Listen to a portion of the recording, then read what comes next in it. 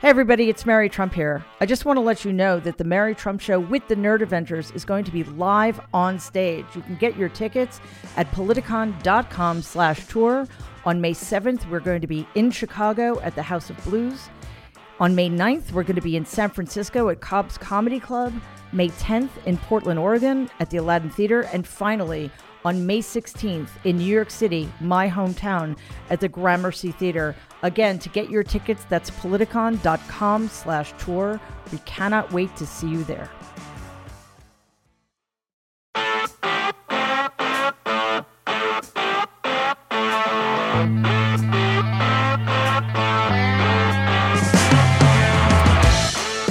Welcome to today's episode of the Mary Trump Show with the Nerd Avengers.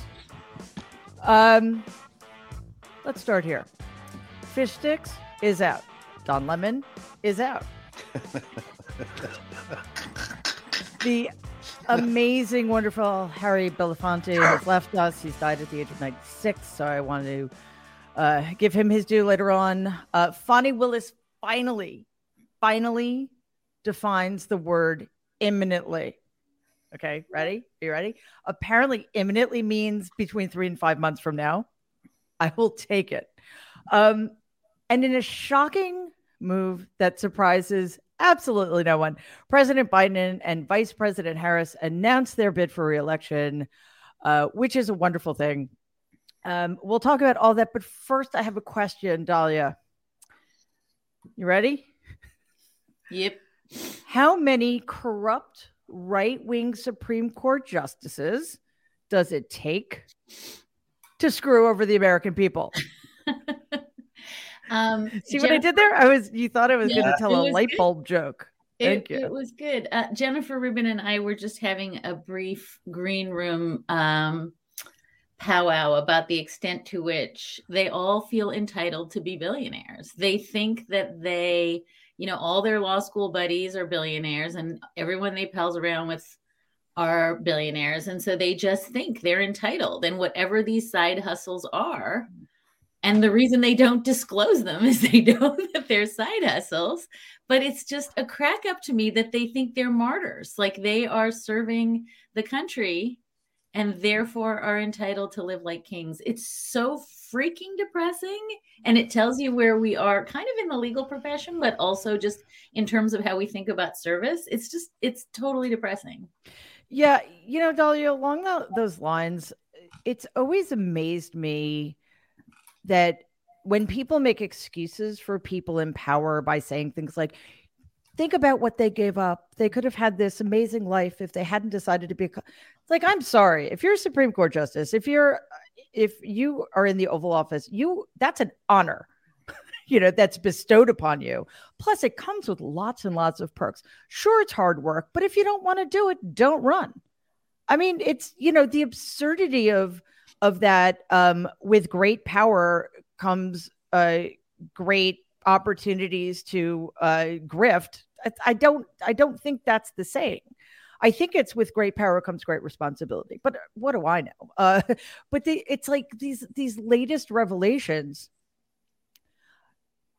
As far as I see it, they don't tell us anything new about the individual people. Like, are we surprised that Clarence Thomas is as corrupt and disgusting as we always thought he was?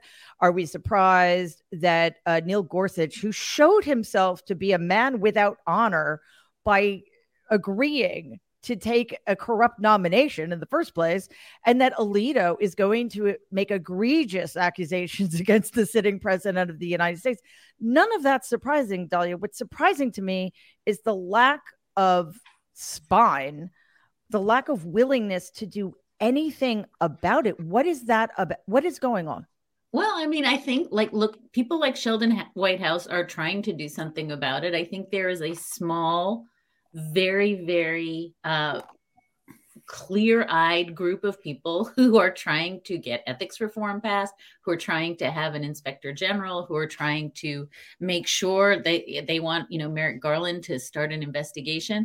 The problem is there's nobody supporting them. They're seen as sort of nutters and outliers, even though they are calling for the only reforms that I think are possible. And to me, it goes back to this theme, Mary, of we are such a monarchic people in some sense. We just think that we live under the dead hand of Trump justices for all time. And it really sucks. And we're really sad, too bad, but we don't want to do anything about it. And sweeping into that is a whole conversation about court reform, about structural reform, about term limits, about all the things that like 0.1% of the population are really pushing for. And I think in some sense, it's utterly self-fulfilling. If we think they're monarchs and they think they're monarchs, then it's just a perfect circle. Jen?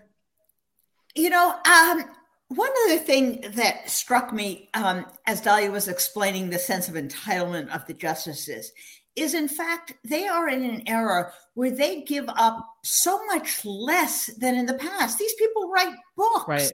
Right. Presumably, they don't donate all those funds. They go to European vacations and guest speak in Europe over the summer. They have a magnificent intellectual and, frankly, economic lifestyle. Yeah. So of all the people to be complaining, they're the least entitled. Yeah. 20 or 30 years ago, there weren't these outlets. And frankly, judges didn't make a lot of speeches. They didn't write books. I actually liked that era better when they actually kept their opinions in their opinions and at least maintained the pretense that they hadn't made up their mind on everything and anything. Jen, they're like robber barons at this point. Yes, incredible. Not like are. And to Dahlia's point about the weakness, there are 3 weak links in all of this, really important ones. The first is Chief Justice Roberts, who is going to go down as the worst Chief Justice with the least moral suasion.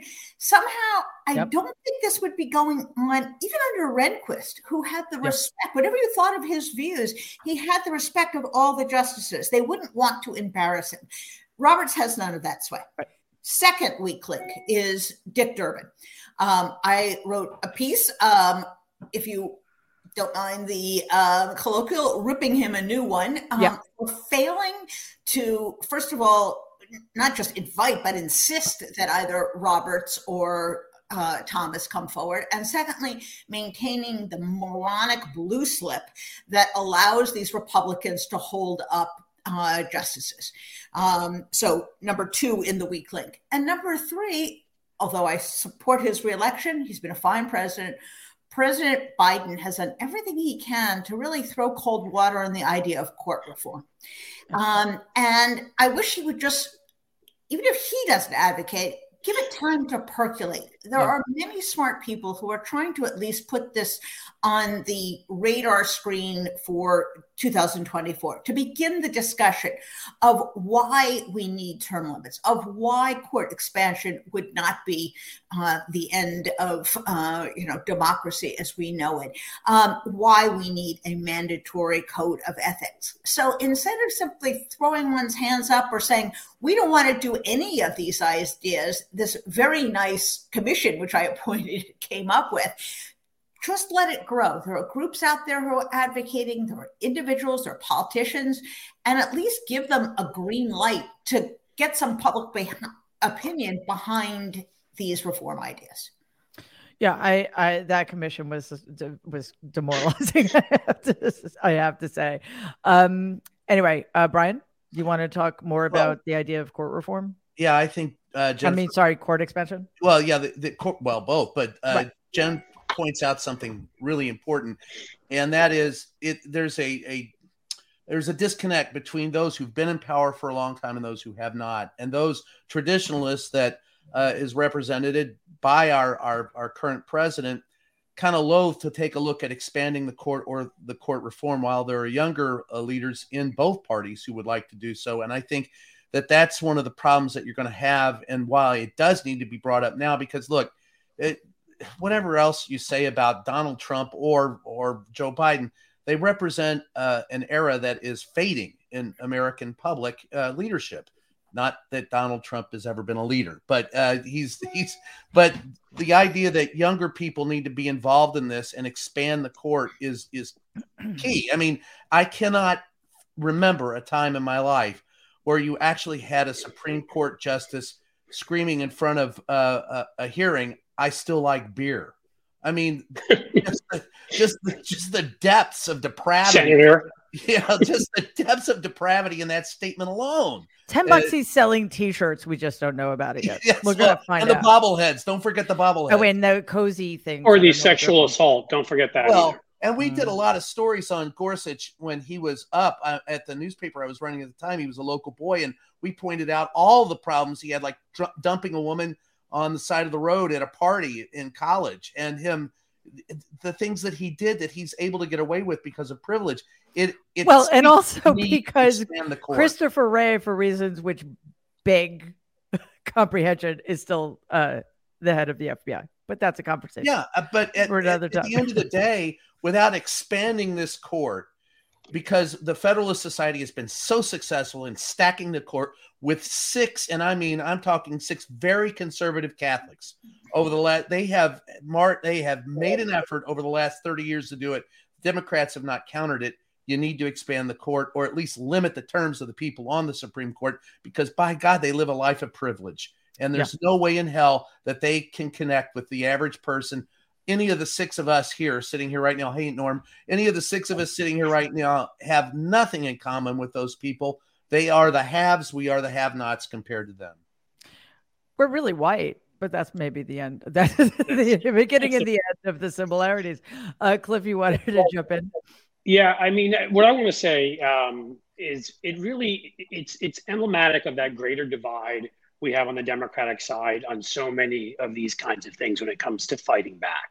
And that we should be happy because there wasn't even this divide like during the Obama administration. Everybody was on the side of caution, you can't do anything, you can't change anything, oh, don't rock that boat. But we do now have this sort of, and it largely age, not completely, but largely of younger, your Swalwells and your Ted Lieu's and your Plaskett's, and people like that in the House, and you have some younger senator, Brian Schatz and Chris Murphy. You'll have them among governors who aren't willing to do this anymore, and are sitting there and saying there must be massive reforms. We must do things, even if it seems unseemly. Oh my gosh, break with tradition, because that's what the other side's done. And as that wing grows more into power, I believe, and I believe Hakeem Jeffries is of that ilk too, I think we will get to a place where this happens. The problem is, of course, with the Supreme Court, it's a race against time, and we need it to happen sooner rather than later. Yeah. Norm, we've been talking about the egregious awfulness of the right wing justices, if you even want to call them that anymore, on the Supreme Court. And, Dahlia pointed out that in addition to having sort of that general conversation, we should focus in on the recent ruling, or I should say ruling to continue the stay on mifepristone, which was a good thing, but the dissents, especially Alito's dissent. So 2 things. What was that dissent about, and what does it tell us about what's happening going forward? What did I do? Something. Did I miss something? No, you're just laughing at me for no reason. Okay, I'm having one of the. I just got off the phone with my accountant, so you'll understand. Tax time is why I'm a bit. Well, it was anyway. That must be fun. So the good news is that they granted the stay to continue the stay.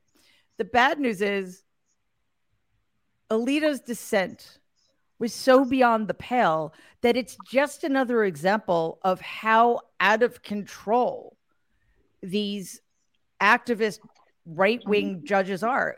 Roberts isn't going to do anything. I don't even care why anymore, whether it's character or illogical, or he just agrees with them. But I think I want to explore what the stay means. Is that obviously it's good news now, but is it going to last?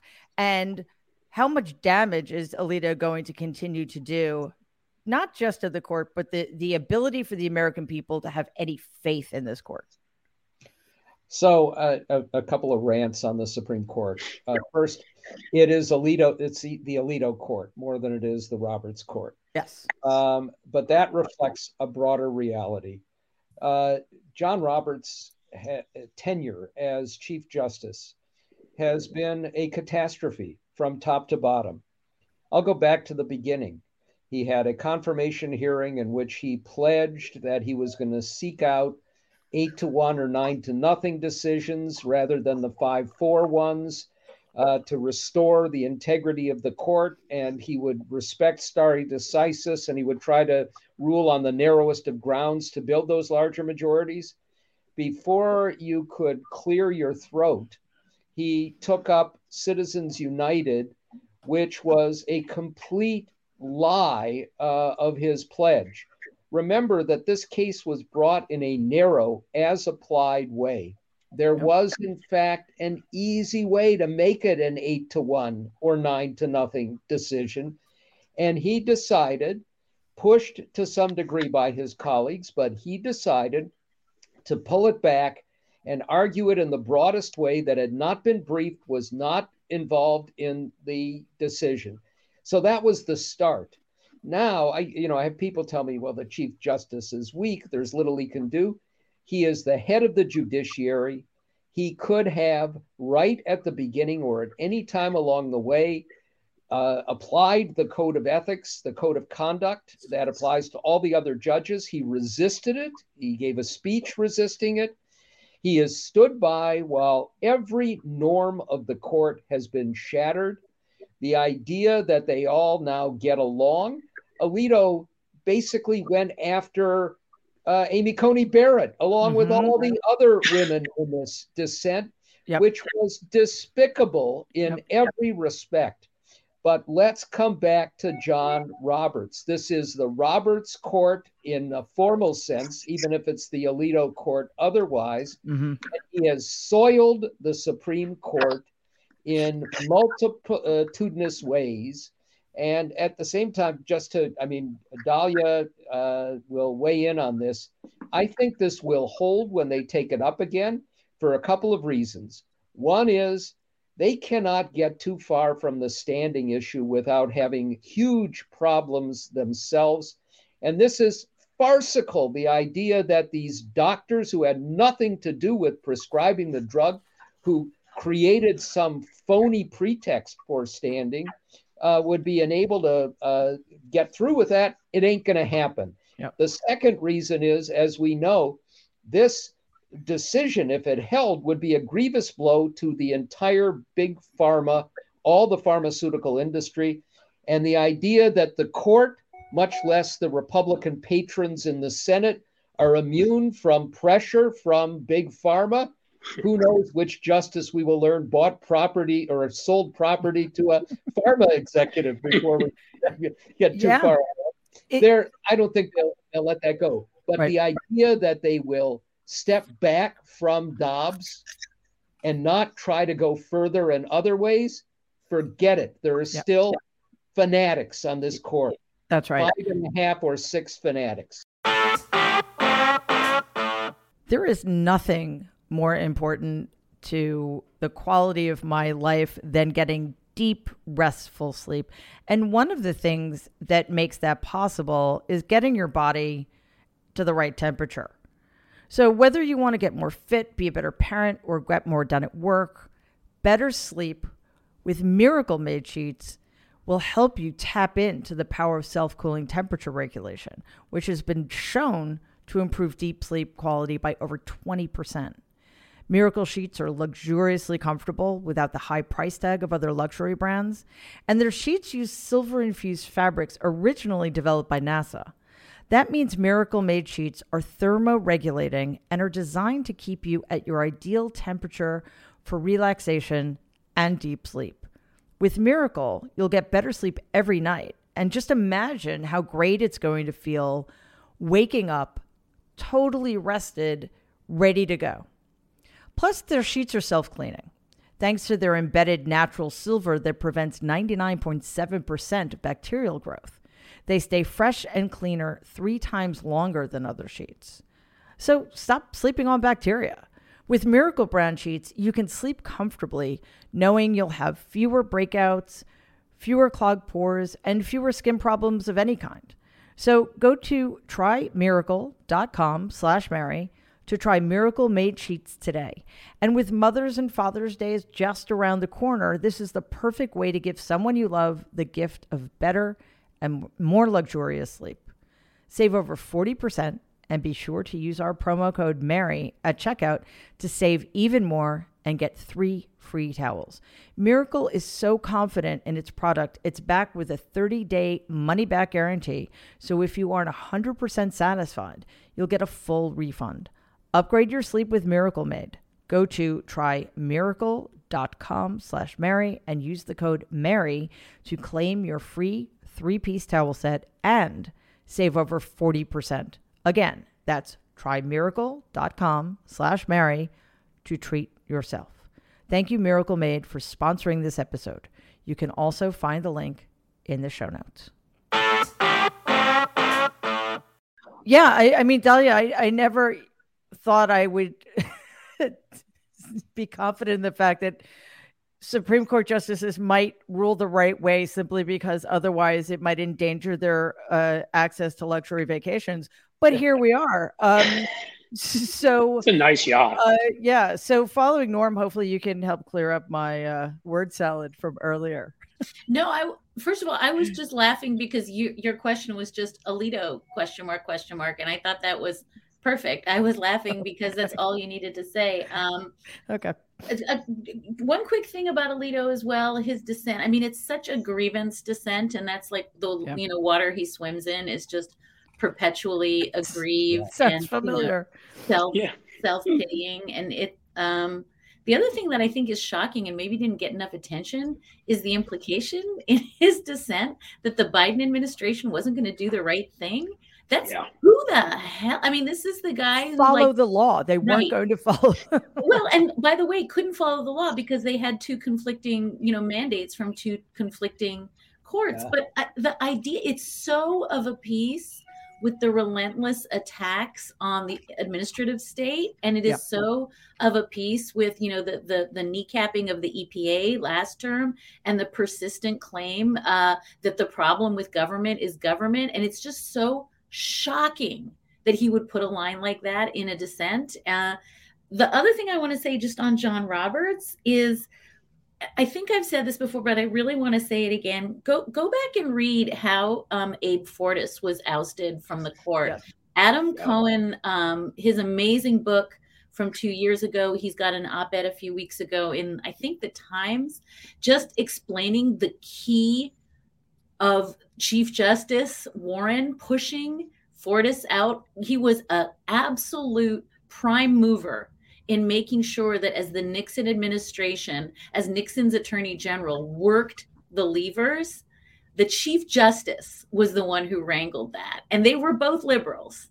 So just to be super clear, like the idea that there's absolutely nothing John Roberts can do, he's paralyzed because he has no soft power or, formal power, is just not true historically. And we keep forgetting that lesson. Here's the last thing I want to say.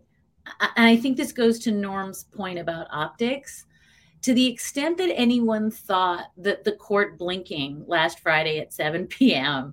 and issuing, again, an unexplained shadow docket order with no law in it, I just want to point people to the oral argument in a case on Wednesday that kind of went under the radar, this case Counterman, that was about a stalker, somebody who was harassing someone on Facebook for years and years and years. Go back and listen to the oral argument where the justices are reading the harassing messages and laughing ha ha ha at the abuse that was heaped on this woman who, by the way, left the state of Colorado, stopped performing music, was so traumatized by her stalker. And they were defending his messages, but also laughing. And the thing that I just want to point out is that justices who feel that they're on the ropes, that they're under scrutiny, who feel as though women in this country are invisible to them, wouldn't have done that, wouldn't have centered an entire oral argument on the claim, and Justice Gorsuch made it, Justice Barrett made it, and Justice Thomas made it, that the problem with rules that prevent people from cyber stalking and harassing women is that people are too sensitive. That we're all eggshell people and we're all hypersensitive. And I just want to the extent that we think that the court cares what we feel about them, that was a staggering. Didn't they ask like what reasonable even is? I didn't mean to cut in, but like that one line with like, what can even be considered reasonable anymore? Because the left has gotten to be so sensitive in this. And I know 2 of the justices said that like openly, they're talking that way. Yeah. Well, we are a wig after all. We have objective, reasonable person standard in so many realms of the law. The idea that the one place that we can't have it is in, hateful, vicious internet harassment is beyond belief. But I think just going back and listening to that argument and listening to the justices laughing at how benign these messages were tells me they don't care as much as we think they care. Yeah, actually, Jen, I don't think they care at all. And why should they? I mean, it's how I feel about Donald. Like, why would he ever think he's going to get held accountable for anything? Because he never has been. That's where we are with Thomas, and who never should have been on the court in the first place. Who probably sent one of those messages. Kavanaugh, right? Who never should have been on the court in the first place. So on the one hand, the ruling proves that misogyny is not just for men. And 2, that, the Supreme Court is like akin to Animal House. It's just, there are absolutely no standards of ethics or, I don't really like this word, but morality in the loosest sense of the word. Dean Wormer in Animal House. I'm sorry? It's Dean Wormer in Animal House. That's right. That's right. Yep.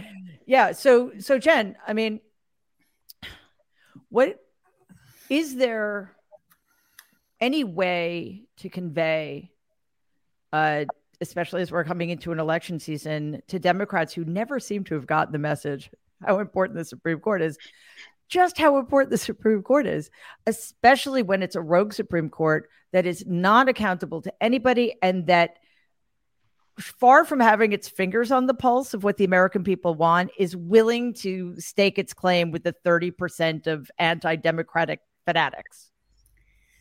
It's interesting. I interviewed Tammy Baldwin, and the interview is up today. And she had a great comment. And she says, it is important that voters understand how we got here. And what she meant by that is Republicans have always had this connection between the people they elect and the court they want.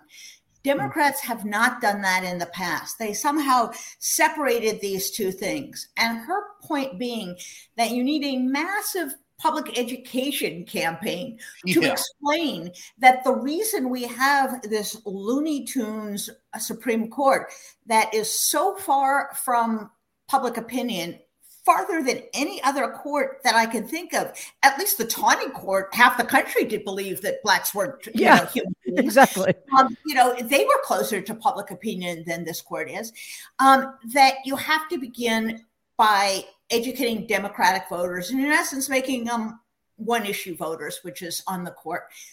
Second issue, Democrats who are running for the Senate have to be put to the test. Will you figure out a maneuver around the filibuster in order to enact court reform, voting rights, and other fundamental civil liberties? And they really have to be pushed, because the problem is not just Manchin and Sinema. There's 3 to 5 other Democrats who are going to be very skittish, even if somehow they get a couple more votes, and they're going to then become the problem. So it's important that the base, that activists begin to put pressure on them, that we expect this. We're not going to sit through another Durbin, pretty please, hearing. We're not going to go through another debacle like the filibuster of the voting rights package in 2020, and to really put the screws on them. I just want to add a couple things to Dahlia's fabulous dissection of Alito. Understand that the test in a stay is whether a side will have irreparable harm. He never in that entire rant considered that women would have irreparable harm if they did not have access to an FDA-approved drug. And that's because women do not exist for him. My sister, who's an appellate lawyer, had a great saying. She says he's like a kid with one of those pink erasers from grade school, and he just erases the women out of every opinion and every issue that comes before him. So that is one outrage. The other, understand that he said there would not be irreparable harm because the administration would be in contempt of court, would take the decision to defy the law. Based on nothing, based on sort of a Fox News kind of rumor suggestion that the administration never adopted, never said, was nowhere. And that if that were the standard, then you'd never have a stay for anybody because the other side could always just refuse to go along. Like, this is just legal chaos. This is beyond the attempt to even rationalize backwards. At least if you were rationalizing backwards, you'd come up with better things than this. This is just a vile temper tantrum.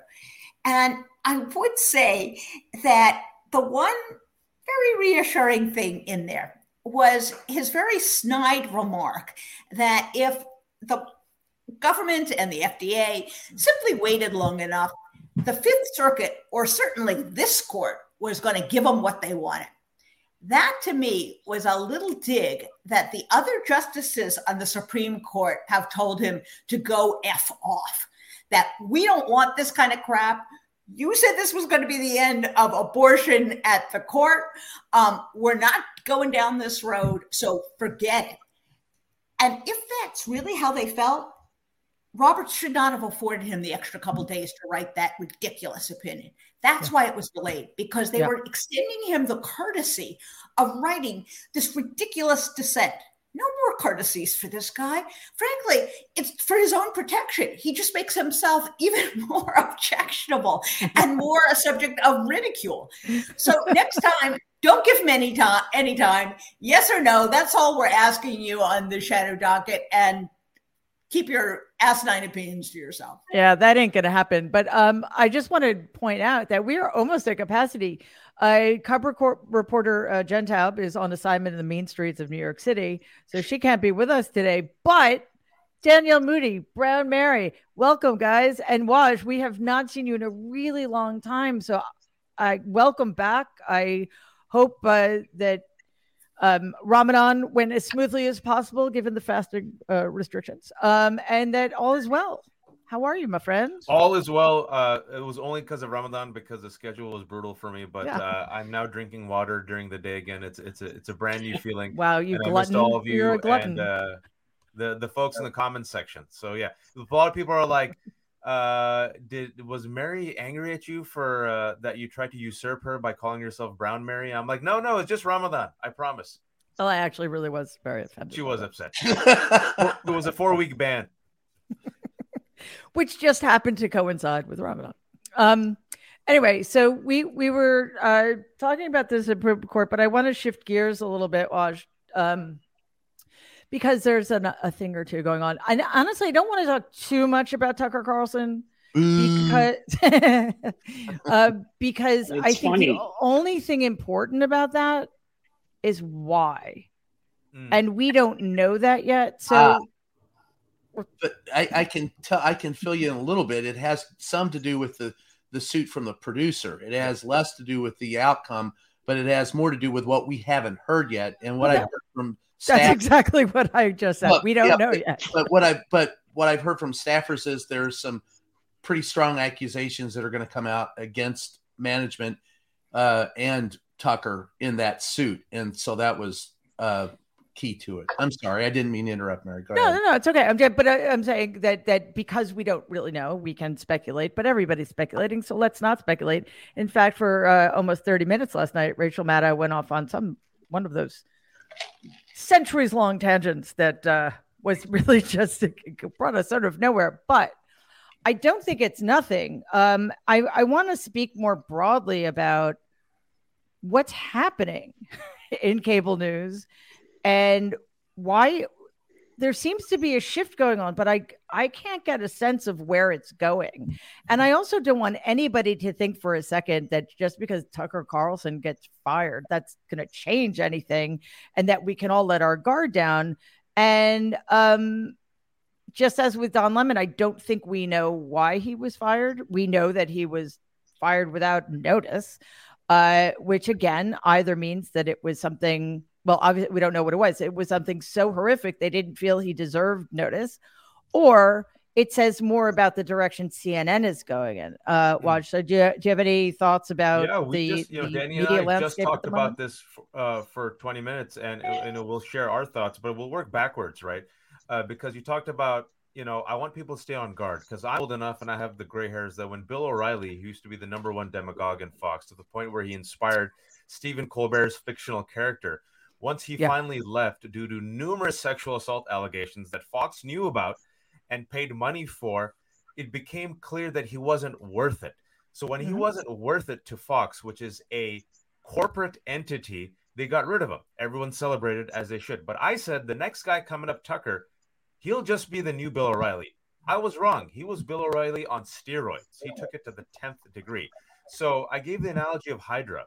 One head gets lopped off, two heads take its place, right? So the question is, who will be the next white talking head at Fox? And another thing, a little wrinkle, and I hate giving Fox ideas, is they're using people of color. I'm sure they're listening.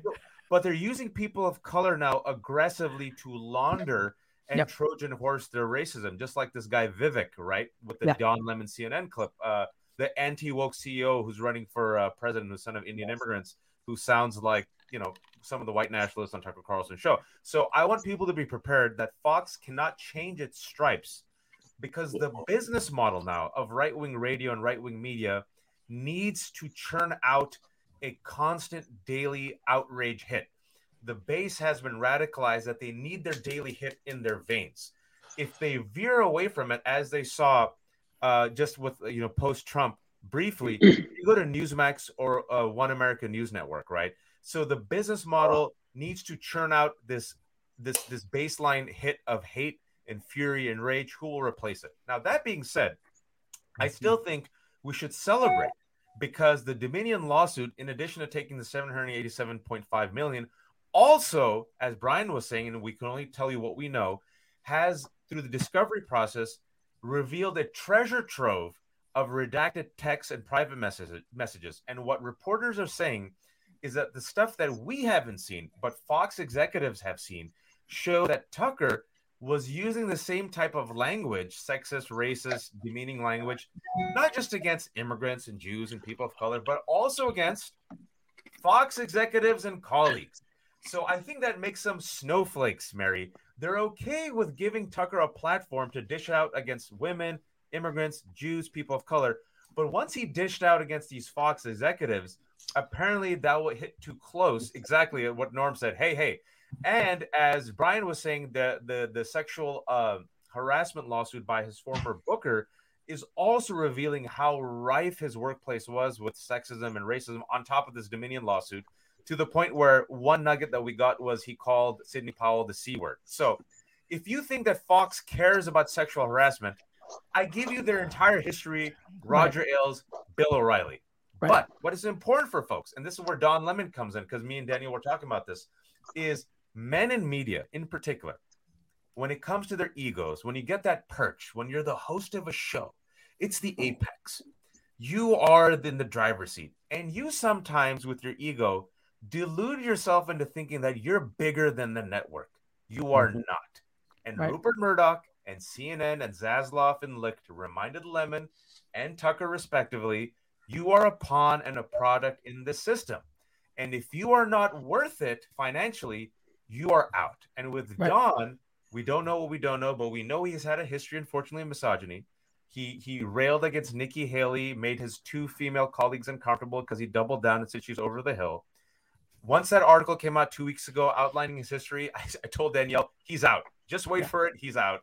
And then according to the New York Times, and this is what's really troubling, he should be out for that. But according to the New York Times, he was out for his really good interview where he pushed back against the racism of his guy Vivek. If that is true, Mary, that is very concerning and shows that CNN has gone all in, as we have talked about on your show, with courting the right wing for both sides reference, and it will be terrible for media. What a word. Hang on, Brian. Danielle hasn't had a chance to talk yet. What worries me is that CNN will see Is Danielle? Oh, okay. Sorry. You were so still. I thought your picture was frozen. It's like, are you like meditating? That's awesome. It's like she's on mute though. Danielle's very zen today, but she's on mute, but she'll unmute. So that CNN is going to take this as an opportunity to fill a void that doesn't actually exist, because everybody at Fox is just as bad. They're maybe just not as open about it. And I also want to say that I never thought I would feel sorry for Sean Hannity, but everybody forgets that actually Sean Hannity was the next Bill O'Reilly, and then Tucker Carlson. I know, it's just so sad, and he has such a thoughts and prayers. Anyway, small little violin.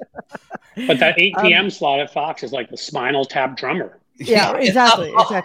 But anyway, so Danielle, that CNN is going to take this as their cue to move farther to right, because somehow there's an opening with the absence of Tucker, who of course will be replaced by somebody just as bad, who will probably be worse, because, and everybody needs to remember this, these people don't get fired because of their politics and their ideology. They get fired because they keep fucking up in their personal lives and crossing lines and having to pay a lot of money in lawsuits. That's to settle lawsuits, rather.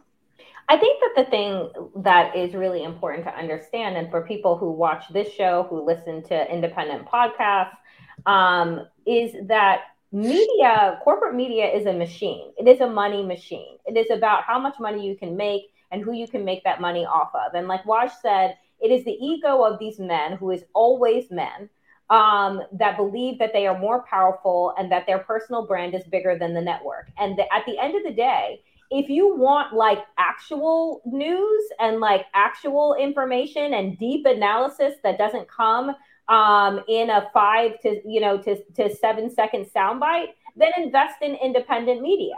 Because at the end of the day, like, you're only getting what it is that the corporate heads in the C-suite want you to get. Right? There's a reason why everyone had their fucking cameras planted on Donald Trump's tarmac and plane, as he was coming into New York for the indictment trial. There's a reason why instead you're not going to hear about, the kids that were walking out of classes in Tennessee and taking over the state building. And that was only like an aside in many people's shows as it was happening, and it continues to happen. There's a reason why you're not going to get the coverage of kids walking out of school in Florida and all of these different places, because the corporate hacks, the entities that have the power to greenlight and create these segments and to usher our democracy forward, they don't see money in that. Right? The money is in the grip. The money is in keeping people complacent. The money is in that. And so I think that what we are seeing and what we've seen for a while is this shakeup in mainstream media, is people moving away, right, from having their eyeballs on, the Tucker Carlsons and the Don Lemons and the quote unquote prime time, and finding their sources elsewhere, right? Because it's like people had always said to me, and I go on MSNBC probably weekly, right? But the point is, people always like, oh, Danielle, you should have a TV show. And I'm like, ain't nobody putting me on TV. Like, are you crazy? Right? Like, I get the 5-minute hit time. We're working on it. We're working on it. Here's the thing. I don't want to be on TV. And why you will, I promise. But I don't, because I don't want my social media to be owned. I don't want my voice to be owned. I don't want people telling me what I can tweet, what TikTok video I can't do, who I can talk about. Oh, don't talk about this administration because we have a revolving door and we want folks to come in. Like, people need to understand that when you see people and you're like, oh, I wish that person had a show, there's always a reason why those people don't have their own shows. Right? Well, that's because we need a different network. That's why. Yeah, that's what I'm talking about. I'm not talking about the pre-existing structure. Is a dangerous one. Brian, quick follow-up. I just want to first I want to thank Danielle for promoting the book. It's called Free the Press. That's the point of all. Hang on one second though, because otherwise I'll forget, because as I mentioned, I had to talk about accounting earlier, so my brain is still a little bit fried. But Danielle mentioned something that reminded me of something we talked about a few weeks ago. For those of you who weren't here or who didn't watch, we had an amazing show led by Norm in which we talked about his initiatives for mental health and police reform. It was phenomenal. And it was just this reminder that we, to Danielle's point today, we need to stop once in a while and focus on something that's extraordinarily important for ourselves, our children, our future, our democracy, and not only get wrapped up with current events, which makes it possible for people with nefarious intentions to get away with things like banning books and defunding libraries. So, I want all of you to give me your suggestions, but next week I want to focus on what I just said: book banning, widespread book banning, defunding libraries when the book banning situation doesn't work. Because, by the way, the best way to make a book a bestseller is to ban it. Please ban my second book, I beg you. It's called The Reckoning, and it's worthy of being banned. I probably shouldn't say that because it sounds bad. No, but seriously, I mean, so now they're defunding libraries, and I want. There you go.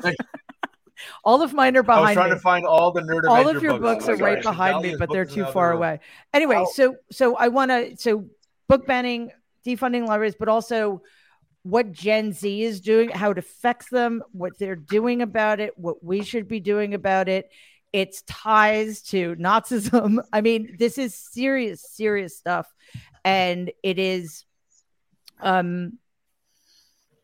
debasing one of the most fundamental aspects of democracy. And quite honestly, it also has huge implications for how we educate our children, if we educate them, etc. So that's next week. Hopefully, as many of you can be here as possible. I think it's one of the most important topics that we're facing today. Brian, you wanted to follow up? Yeah, I just want to follow up on Danielle and what Brown Mary Trump Watch said over there. First, look, nothing's going to change. What you're going to get the appearance of change at Fox. Why? Right. Because let's count the 787 million reasons why. That's why. Because they got whacked with the largest settlement ever. If you really want to make fundamental change in media, CNN isn't going to change.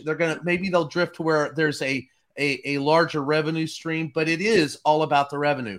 If you want to make legitimate change to media, there is no way you can do it without taking what Biden said he wanted to do with other industries, and that is bust up the monopolies. With 6 major companies that dominate 90% of what you see, read, or hear, you simply cannot have a diversity of opinion. Danielle, that's why you don't want to be on television. Exactly. I get it. I feel you. Because there is no diversity of ownership. There is no diversity of opinions. There are six boardrooms that control what we see, read, or hear. Hey, Brian, for context. I'll guarantee you none of those people in those 6 boardrooms are liberal, or are they black, or are they female? They are mostly old white guys who determine exactly what it is that we see, read, or hear. And until we take, and this is something that we have to hold our legislators to. This is something that we have to hold the president to. If you're talking about diversification, you must bust up the media monopolies. And by the way, that would put more reporters out on the field. How? Real simple. For example, when Gannett buys up these mega companies, buy up the newspapers, what they do is, all right, look, I have 8 papers. I don't need 8 different reporters in DC covering it. I can have one covering it for all 8. So in fact, there is a newspaper owned by Gannett right now in Southern California that has no reporters at all. They simply reprint what other Gannett papers publish. The Courier-Journal, Louisville Times, the Des Moines Register. Those were once very big regional newspapers, which have very small staffs now, owned by Gannett, destroying local coverage. And again, right. If you want the best coverage, it starts locally. And Danielle, you do deserve to be on TV. But here's the thing. I can tweet and I've pointed this out in the White House. I have tweeted out something that'll get 2 or 3 million views in 15 minutes before the press, before the television stations can take the video, cut the video, put it on their show, and put it on the air. Those people are now not nearly as important as they pretend to be in the White House or covering Congress. Those people at the major networks do not have an audience, and they are defending their territory and trying to keep people like you, Danielle, and people like you, Waj, and people like me out of it so that they can feed their maw. And it's got to change. If it doesn't change, journalism is dead.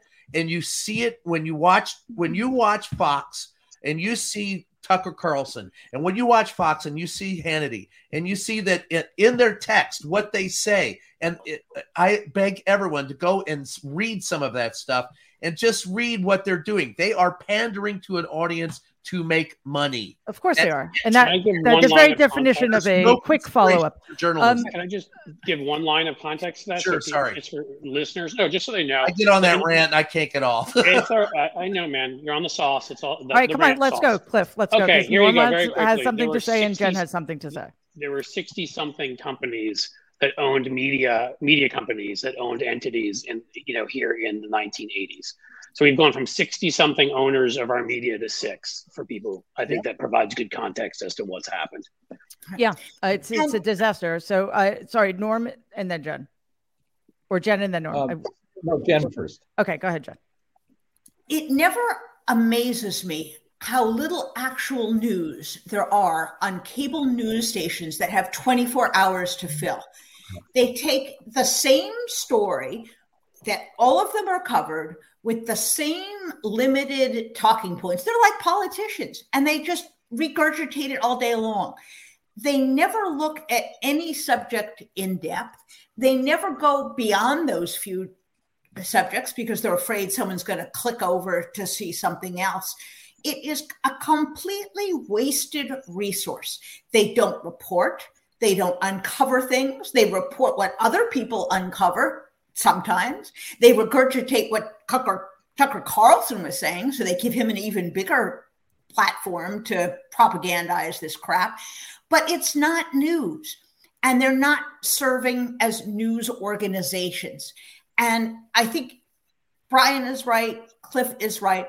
Part of the problem would help by diversification, but it's also a matter of realizing that, you know what, we're all, over the age of 40-ish, I'll be 45-ish, something like that. We're not Gen Z. Yeah, the whole generation of people who aren't watching television at all. It's a dying media altogether. Yeah. So the next media generation is going to be controlled and going to be informed by people who know how to present media in ways that Gen X, Gen Z actually get their media. Because because we're killing it. And well, it's being allowed to happen, I think is maybe a better way of putting it. But Norm, what worries me too is that, yes, obviously representation matters, but it's also cultural. And we see this with law enforcement agencies. People tend to drift towards the power. And I don't think diversity is enough at this point. But anyway, that's just an observation. Norm, go ahead and take off where you want to. And let me note again that military bases all around the world have Fox News up 24/7. But I want to make a point about Fox. That is a point I made about the NRA. Playboy magazine was this huge monolith for decades and made Hugh Hefner a fortune. Mm-hmm. And, they would say people would read the articles, but the whole idea was the centerfold was like the girl next door. Mm-hmm. And it was, in a relative way, pristine. They never showed much that was explicit. Mm-hmm. They showed breasts and sort of a little bit down there, but not much. And then along came Penthouse. Right. And it took their advertisers and it took their subscribers. And what did they do? They moved to the right and became raunchy. And what we've seen with Fox is, and this is, Tucker going, they're not going to replace Tucker with anybody who is diluted in any fashion, because they're not going to allow OAN or any of the others to get to the right of them.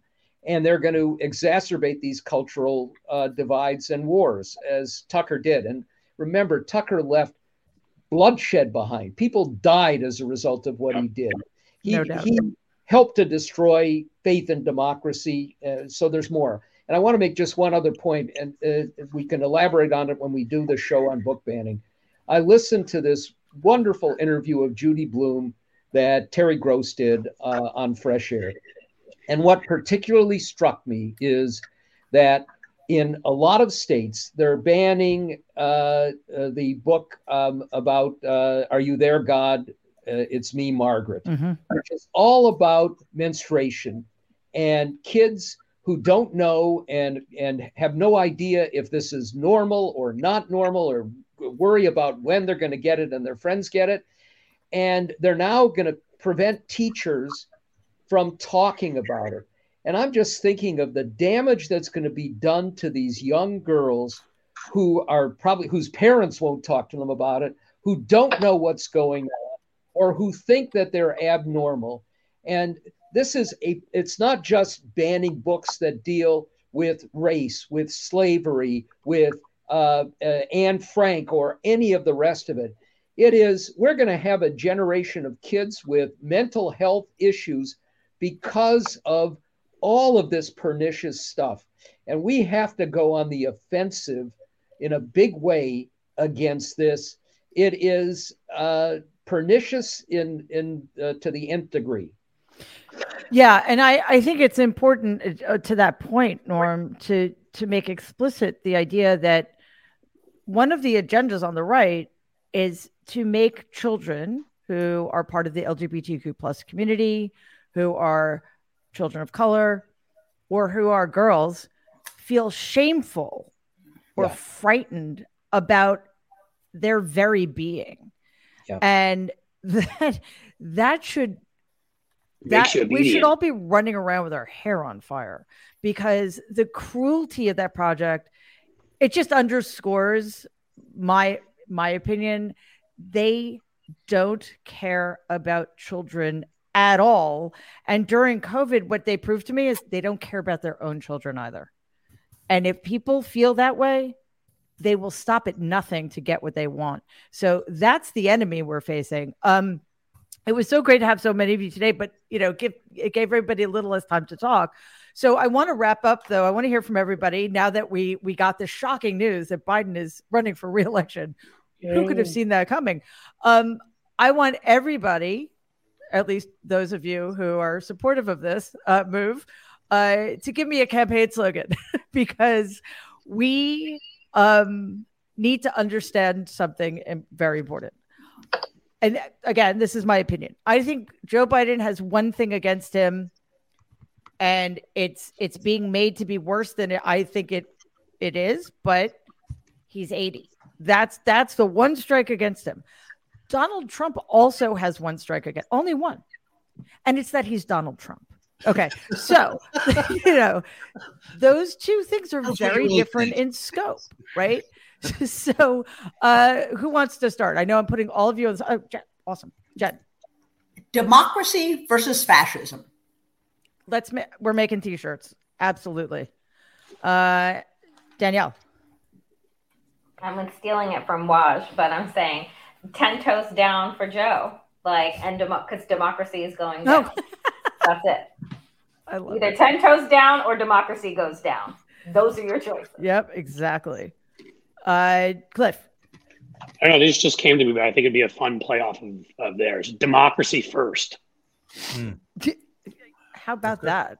Yeah, because it absolutely upends the nonsense that, one, they're putting America first, or two, that the America they have in their heads is anywhere near to being a democracy. Brian, I'm picking on you. Democracy now. I think Amy Goodman might have some trademark issues with that. Vote early, vote often.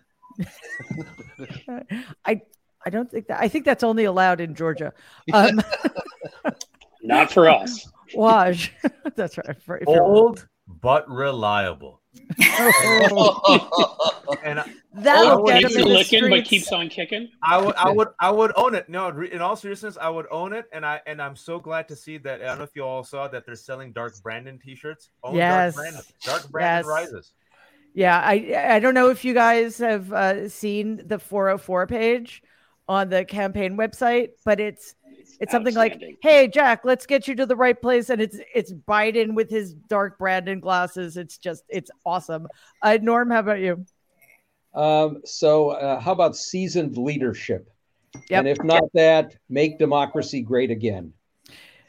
Yeah, I love it. And you know what? I think what's great about all these campaign slogans is, one, it just shows you that we do need to come up with something pithy and easy to remember and punchy, but that not everything appeals to everybody. Like we need some just straightforward, this is the way it is. And, like old but reliable, it works. Trump isn't like going to work. Trumpism doesn't work. Well, fuck Trump.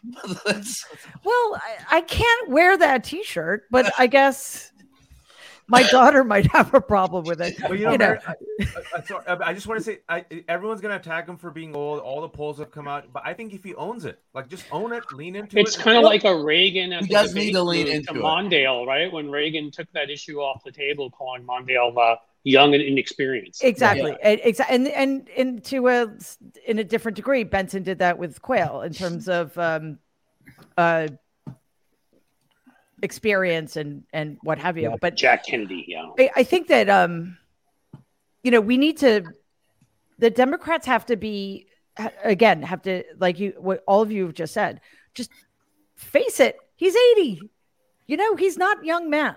I mean, and if we were, I don't think we should go this far, but old but sane or something, because the thing that is just mind blowing, and I think by normalizing it and just making it okay, Donald's 4 years younger. It's not like he's a spring chicken, That's right. So we need to take away their one line of attack. And why do they use it? Because, like I said, it's the only thing they've got. So I love the idea of focusing, diffusing that issue, focusing on the reliability, because that's what not all of us want that. Some of us want revolution, but a lot of us want reliable. I want reliable revolution. How about older but sane? Yeah. How about how about this is my real face? Oh God, this is my real hair. Well played. Yeah. Dahlia. How about old but damn, I look good. Too soon, Dahlia. Too soon. I like what Biden says sometimes when he comes out and we start asking him questions. He just looks at us and, "Oh, come on, man." Exactly. Really quickly, I'm sorry, I almost forgot about this. As I mentioned at the beginning, Harry Belafonte has left us at the age of 96, and I just wanted to say thank you to him for his beautiful voice, his music, and his activism. And if anybody wanted to add anything. I will say, I tweeted this morning that one of my wonderful moments in my life was at a Kennedy Center's honors. He was there, and I went over to introduce myself, and he stopped me and he said, "I know who you are. I read your stuff." Wow. What a cool moment. That is a beautiful thing. Let's end there. That is just, I love everything about that. So thank you. It was so good to have all of you here today. Seriously, Danielle Moody, Brown Mary, Waj Ali. Good to have you back, my friend. Brian Karam, Cliff Schechter, Dahlia Lithwick, Jen Rubin, Norm Ornstein. Thank you, my friends. It was so good to see you. And don't forget, next Tuesday, we're going to do a deep dive into book banning, what it means, and what we need to do about it. And I'll see you soon. Stay safe, everybody. Take care, guys.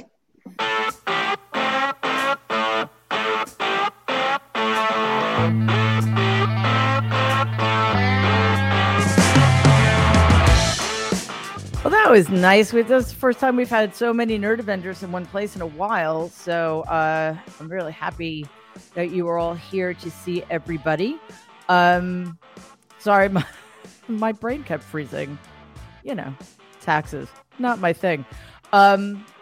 Anyway, I just wanted to remind you that we will be, assuming that I stay healthy, which I'm doing my best to do, we will be back on Friday for the wrap, 12 p.m. Eastern, 9 a.m. Pacific. So please join us for that. And of course, we'll be back next Tuesday with the Nerd Avengers at 12 p.m. Eastern, 9 a.m. Pacific for our special deep dive in book banning. Don't miss it. It is an incredibly important topic. It's something near and dear to my heart. It's something I think that should be on the front page of newspapers every day, because it is one very slippery slope. And I don't want you guys to forget that the Mary Trump Show is going live on stage. First show, May 7th, House of Blues in Chicago. Second show, we're at Cobb's Comedy Club in San Francisco on May 9th. May 10th, the Aladdin Theater in Portland, Oregon. And on May 16th, in my hometown, New York City, with the Gramercy Theater. I want you all to be there. It will be me, a couple of nerds, local special guests. It's going to be amazing. We need sanity and laughter in these quite precarious times. So tell your friends, have them tell everybody. We want you there. And if you go, please give us a shout out so we know you're coming. I can't wait to meet all of you in person. And I think that's it. Other than, of course, you can listen to the show on Apple or wherever you get your podcasts. That does it for us today. I will see you Friday again for the wrap, 12 p.m. Eastern, 9 a.m. Pacific. In the meantime, please stay safe and be kind.